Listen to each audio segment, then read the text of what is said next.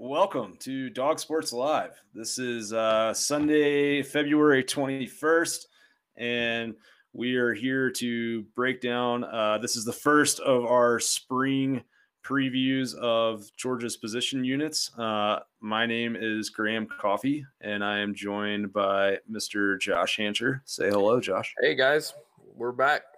And sorry for the little incorrect tweet from earlier, but we are live now. We're here. It wouldn't be a show with Graham and Josh without at least one glitch in the technology matrix. So now we've got that one out of the way. We're ready to roll. We're going to start out our spring previews talking about the quarterbacks. JT Daniels came in into last season, and with him at the helm, Georgia has more certainty at quarterback than at any point, probably since the days of Aaron Murray.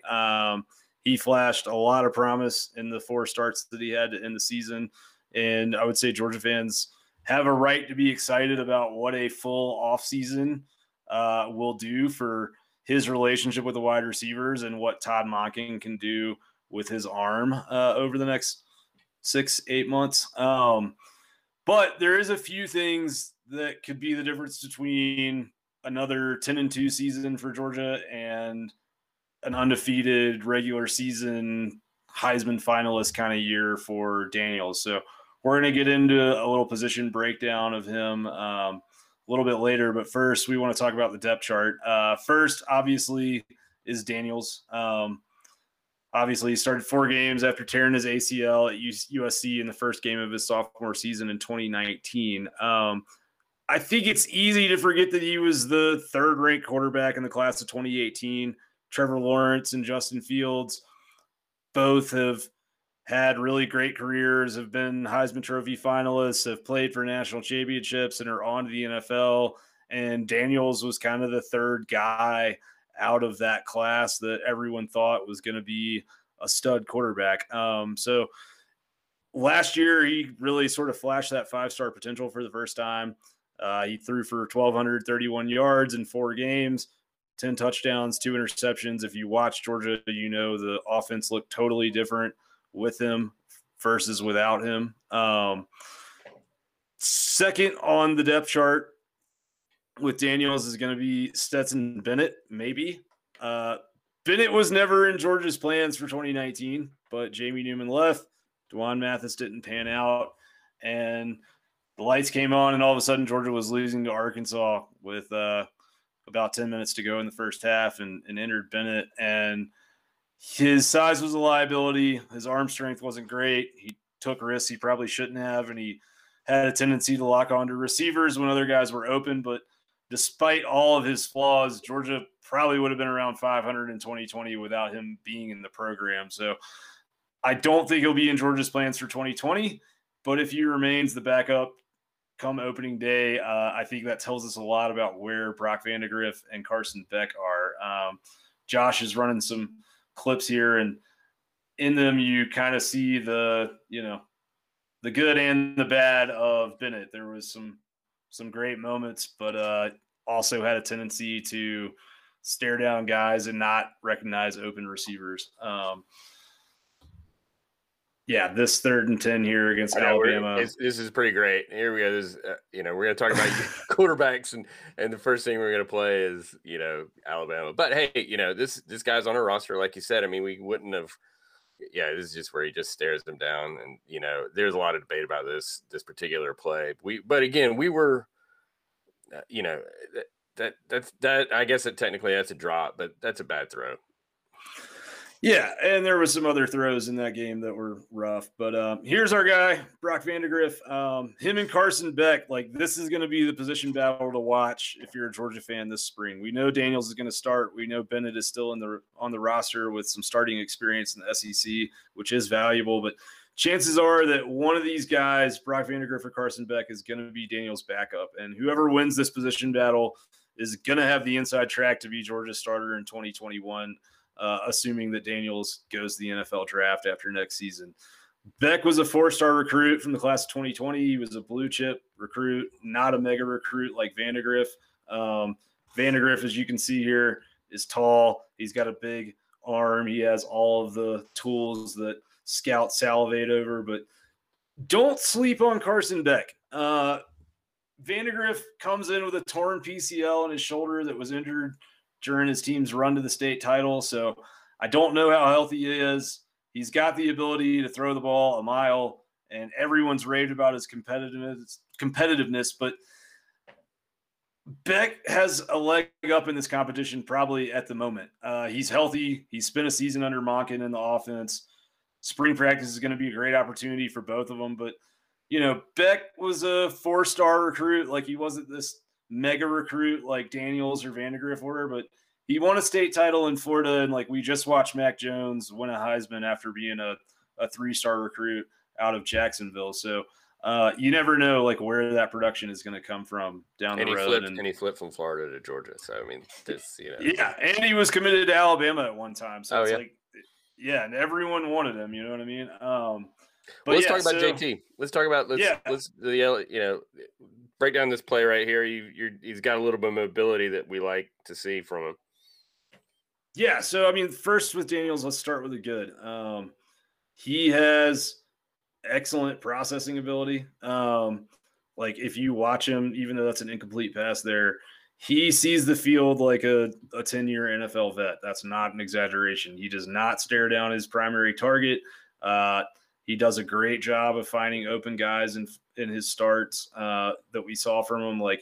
When the ball is snapped, he is never going to stare down his primary receiver. I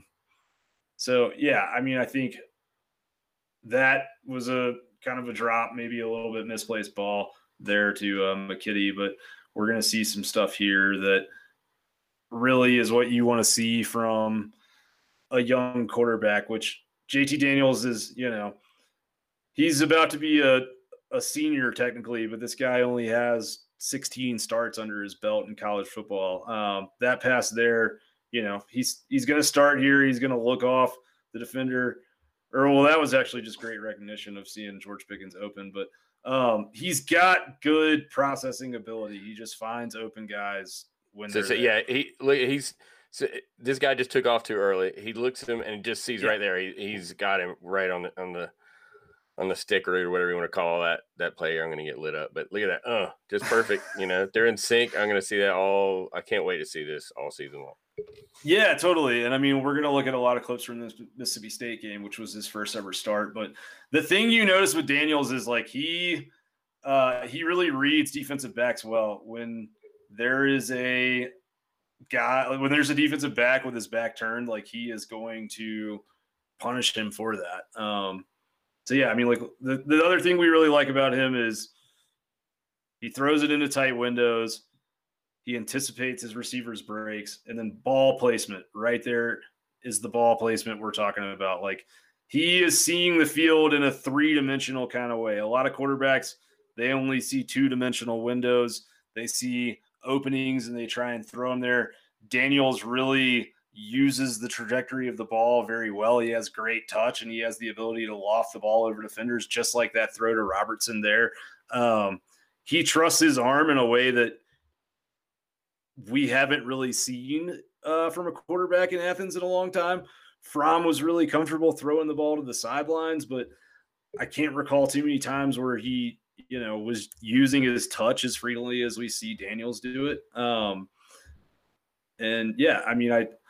I think that's the promise of Daniels that's so tantalizing to Georgia fans and to probably the NFL scouts as well, is there's a little bit of that Aaron Rodgers ability to see things that a normal quarterback isn't going to see. Yeah. So now, and we like this, he can still do things with his legs too. I believe we got some of him. Yeah. Rolling out here. Yeah. And I mean, that's he is comfortable throwing on the run.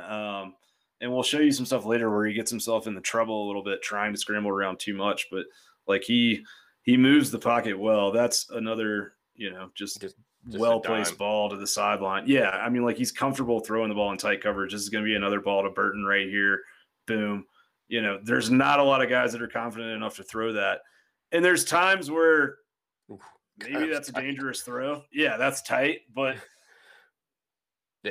after watching Dwan Mathis and Stetson Bennett play all year and not have confidence last season, watching him come in and just like seeing that belief was great. This ball right here to Pickens, like it kind of looks like a chuck it sort of like screw it sort of throw. But the reality is that he looked downfield. He saw his best receiver in single coverage with the defender's back turned, and he put it where only his guy was going to catch it. Well, did he think he had a free play with the because he looked right here. Yeah, and I don't know if they call. I think they did call offside. So I mean, this is just the Aaron Rodgers. I got a free play, so yeah, just chuck it. You know, right. He knows where number one is, and that's who he's going to give that ball to right there. And well, another thing I really like about him is his ability to stand in. Like, he is not afraid of contact, and especially coming off of a pretty catastrophic knee injury. He hung in and took a lot of hits. And there was a point in time in this Missouri game where the score was tied and they were throwing blitzes at him a lot. And he got comfortable with the contact and with the pressure. And then he started making plays like that, where it's like, okay, this is man coverage, cover zero. They're gonna bring a bunch of backers at me, and I've got George on a slant route. That's easy. That's a touchdown every day. And then this ball to Washington right here too. It's a little bit underthrown, but it's still put in the spot where your 6'7" guy can make a play that's going to be really hard for the defender to make. So you have to like just his ability to recognize matchups in real time and exploit them. Yeah, so good. I can't wait. Yeah. I mean, we talked about it. We're returning 95% of our offense next year. I mean, it's just, I just cannot wait to see more of this. I mean, it was like we were all like just, pulling our hair out at the end of the year and going, where has this been? And, the debate of, wow, he didn't play earlier. It can, we're not going to go back there. But now we got him. Let's, and it's everything's looking good. Like you say, barring any sort of bad news, he's the man for no question. Totally. Yeah. And let's play that back one more time, because that's that kind of moving the pocket we're talking about. These next two plays here, or this is a run to Cook, but yeah, this one right here. I mean, this is 3rd and 10. It's a tie game. Missouri has got momentum. There's a minute left in the first half. You don't want to punt back to him. Right. And, Monken calls a sideline throw, moves the pocket. I mean, he looks extremely comfortable throwing the ball on the run, and he puts it, in a perfect spot for Kearis to make it. And then this is his first ever touchdown pass at Georgia.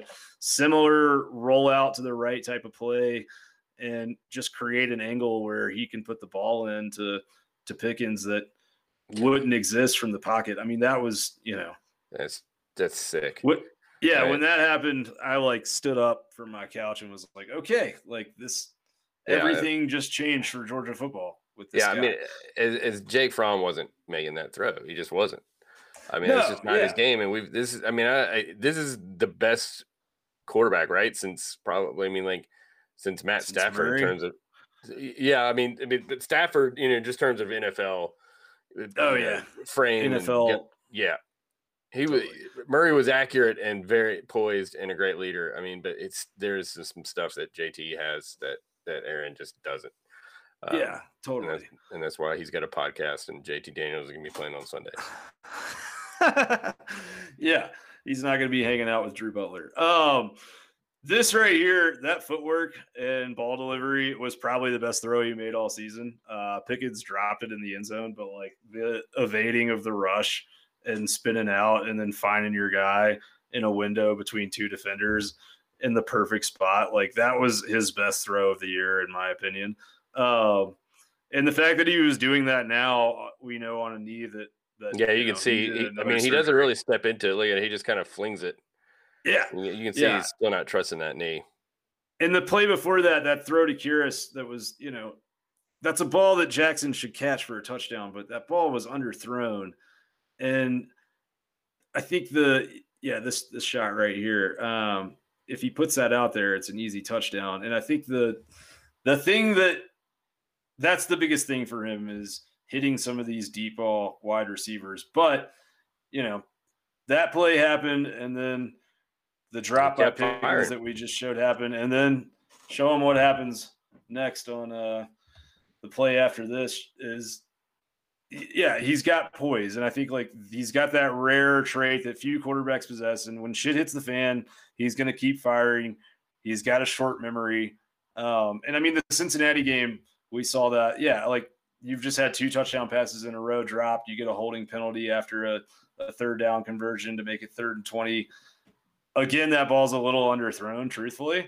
But Jackson cleared his man by 5 yards, so it really didn't matter anyways. But I mean, that's a lot of mental toughness. And the average 18, 19, 20, 21-year-old kid isn't able to stay that level snap to snap throughout a major college football game. Yeah. I mean, one of the things, we were obviously, everyone that followed anything to do with SEC football, especially Georgia fans, knew that just the offense was very, very pedestrian, and Monken was calling good plays, and we just couldn't execute them. But I'm tracking that whole yards per play stat, net yards per play, and Georgia was middle of the pack, not much different than the Ole Misses and LSU's and the teams that weren't really competitive. But man, I mean, we increased it almost by a full yard just in those 4 games we had. Really? And I mean, it's not hard to say that that was going to be an elite level production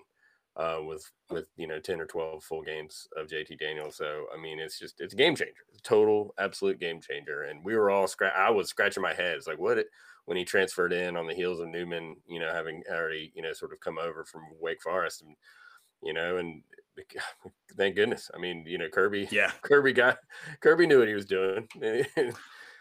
Yeah, 100%. And I mean, when you're talking about that net yards per play, I know that's something you and I have talked about in the past, but for some folks that might be watching this for the first time.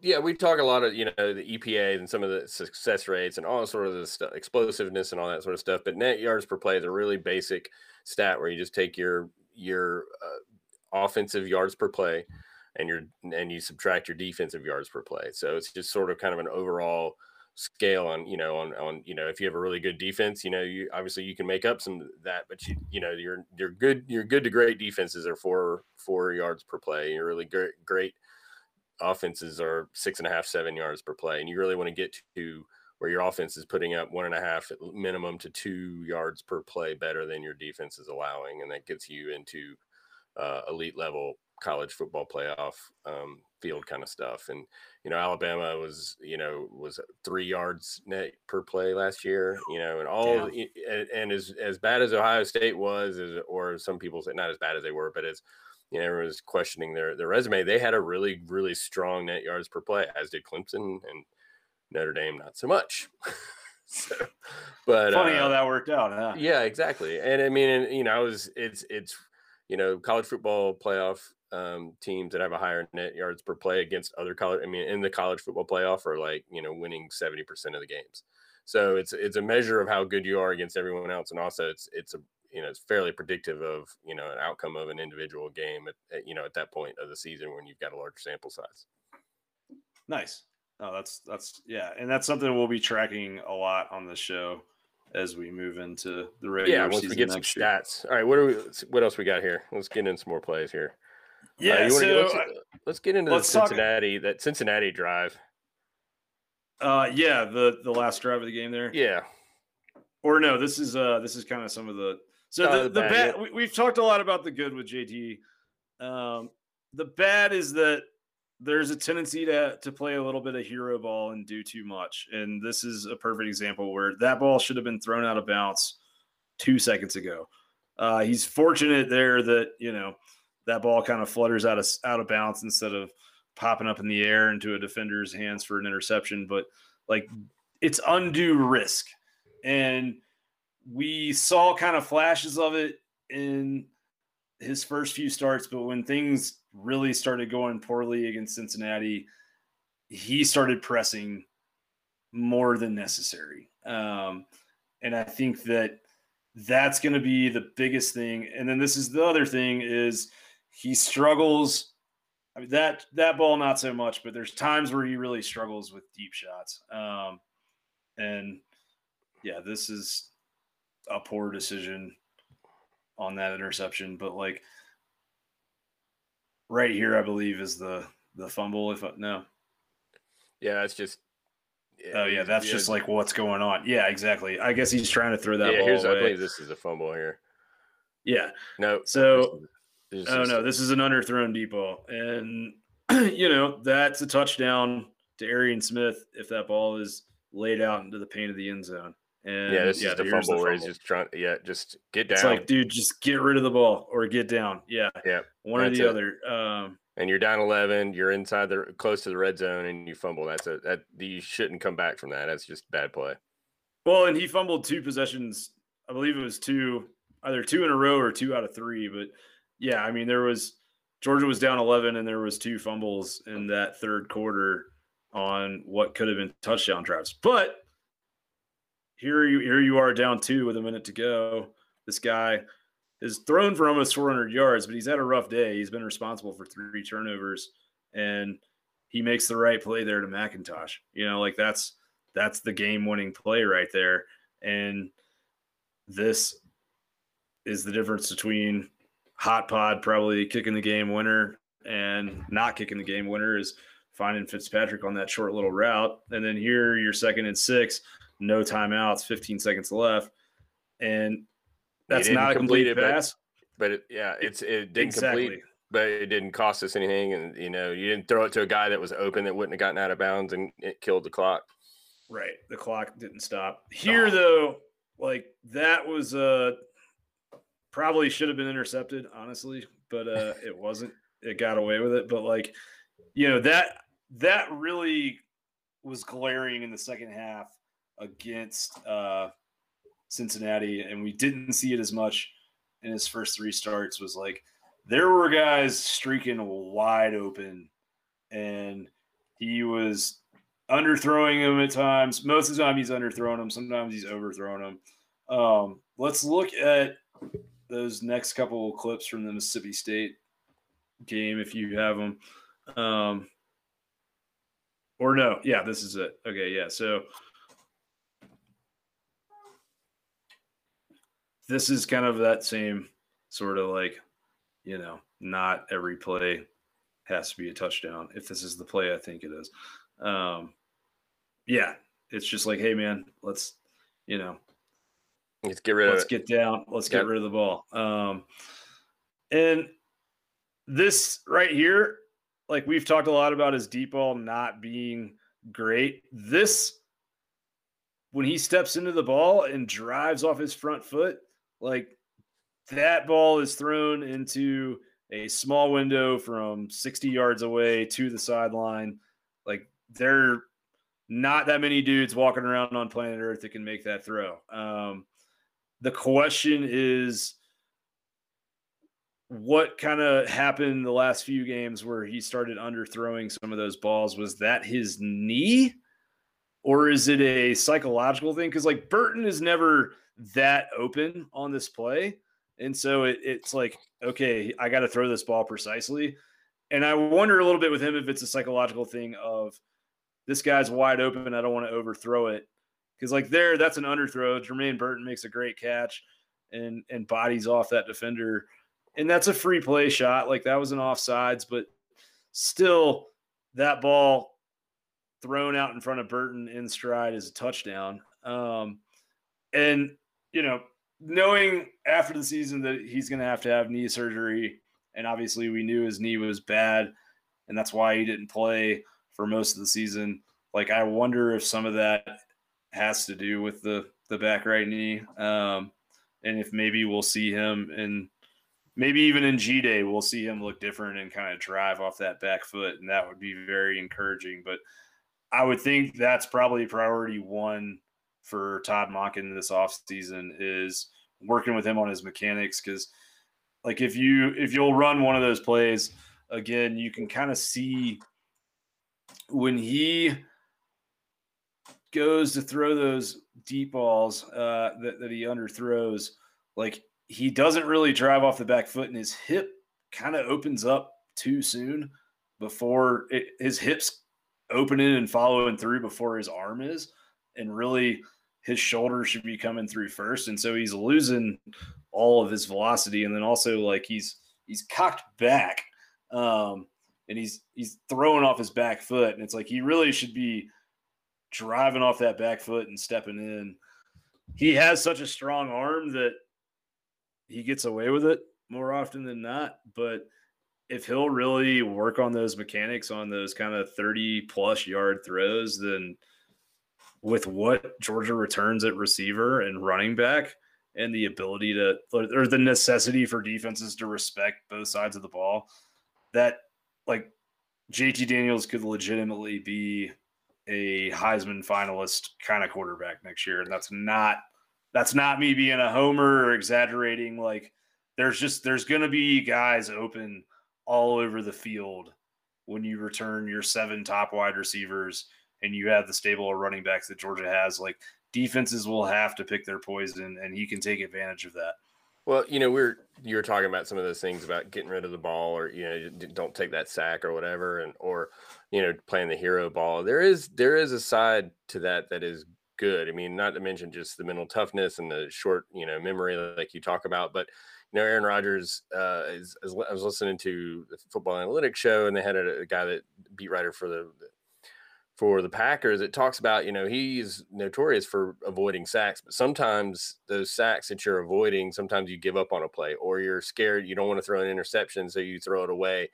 And I mean, that was definitely Jake Fromm. Don't turn the ball over, don't take sacks. But, JT Daniels is a different kind of quarterback. And yeah, right. He might have a bad sack every now and then, or he might throw an ill-advised pass where he trusts his arm too much and he gets picked off or whatever. But, you can't take that away from him, because those can be game-changing plays too. And if he's just a different quarterback than we've seen, certainly way different than any quarterback that we've seen in a few years, certainly in the Kirby Smart era. Of course, we've only seen really just a little bit of Eason, and 3 years of Fromm. But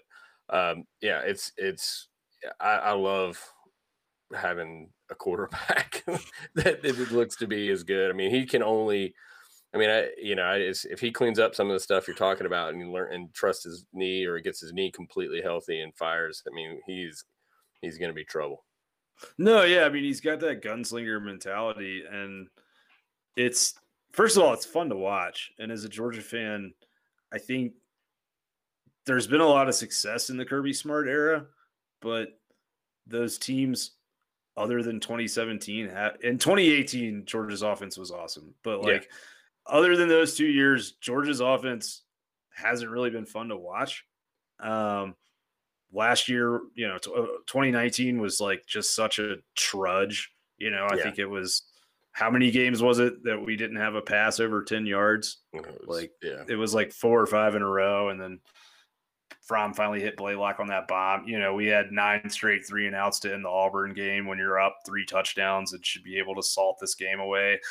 And a lot of that was Coley, but a lot of that was also, the loss of his wide receivers really, I think, shook Jake Fromm's confidence in a way that no one expected. And especially when Cager wasn't healthy, that was the one guy he trusted. Later in the year, he started to develop a rapport with Pickens and Blaylock, and we saw a little flow come back to that offense by Georgia Tech in the Sugar Bowl. But it was just maddening to watch. And like the Kirby Smart kind of mantra, at least from the outside looking in, has been a lot of, you're not going to go broke taking a profit, 3 yards, 3.5 yards a play equals a first down, which is true, but it's not, there's times, especially in this day and age of college football with the offenses you face, where like you have to be able to go and score in a couple minutes, and you have to be able to counterpunch on offense. And there was all the talk last year of Saban's comments about you got to get the safeties out of the running plays, and the only way to do that is to challenge downfield. And my favorite quote from JT Daniels is like, you've got George Pickens and all this talent at wide receiver. I'm going to throw the ball to him. It's like, they're not there to block. Yeah, we brought him here. They were recruited. I'm going to throw the ball to him, and it's like, and you could tell the the way that the receivers started to play once he came in was totally different. And the way they blocked was better too, because it was like, yeah, I'm gonna get a cookie if I do good here. You know, they're gonna throw me a bone. But I think that the hire of Todd Monken, in hindsight, we thought it was going to be a great thing. We thought it was going to be kind of modernizing this offense and opening things up more. And that was the case from game one on. The plays were there, the receivers were wide open, but we just didn't have a quarterback that could recognize open men and hit them. And then once Daniel showed up, you know, you're averaging over 300 yards a game passing. And that South Carolina game, you know, we threw the ball 16 times. Like it was just a run them into the dust kind of situation. Yeah, so 9-minute drive, no passes to end the game. 9 minutes, which is absolutely sexual, and I'm always for. Man! All right, we got to get out of here. You got any other thoughts? No, man. I'm just happy to be back. But you've got some work stuff going on. I got some work stuff going on, but we're gonna try to get some stuff out there so that we're ready for G-Day, and before we know it, it'll be here. So, I'm good. Go Dogs! Take us out of here, Graham. Yeah, thank you guys for joining us. This was the first of our spring position previews. We'll be back probably later this week or maybe next weekend with our next one, and we'll get through all of them before we hit G-Day, and then we'll have a lot of fodder to talk about then. Thank you guys for joining us. Please like this video if you're watching it on YouTube, and even if you're not watching it on YouTube, please go and subscribe to the Dog Sports Live YouTube channel. We've already seen a lot of participation there, and we'd love to hear your thoughts in the comments. You can find Josh on Twitter at dog_stats. You can find me on Twitter at dogoutwest, and you can find this show also on dogsports.com, who is kind enough to let us come on here and talk out of our asses. So we appreciate them. Thank you guys for joining us, and we'll see you soon. All right.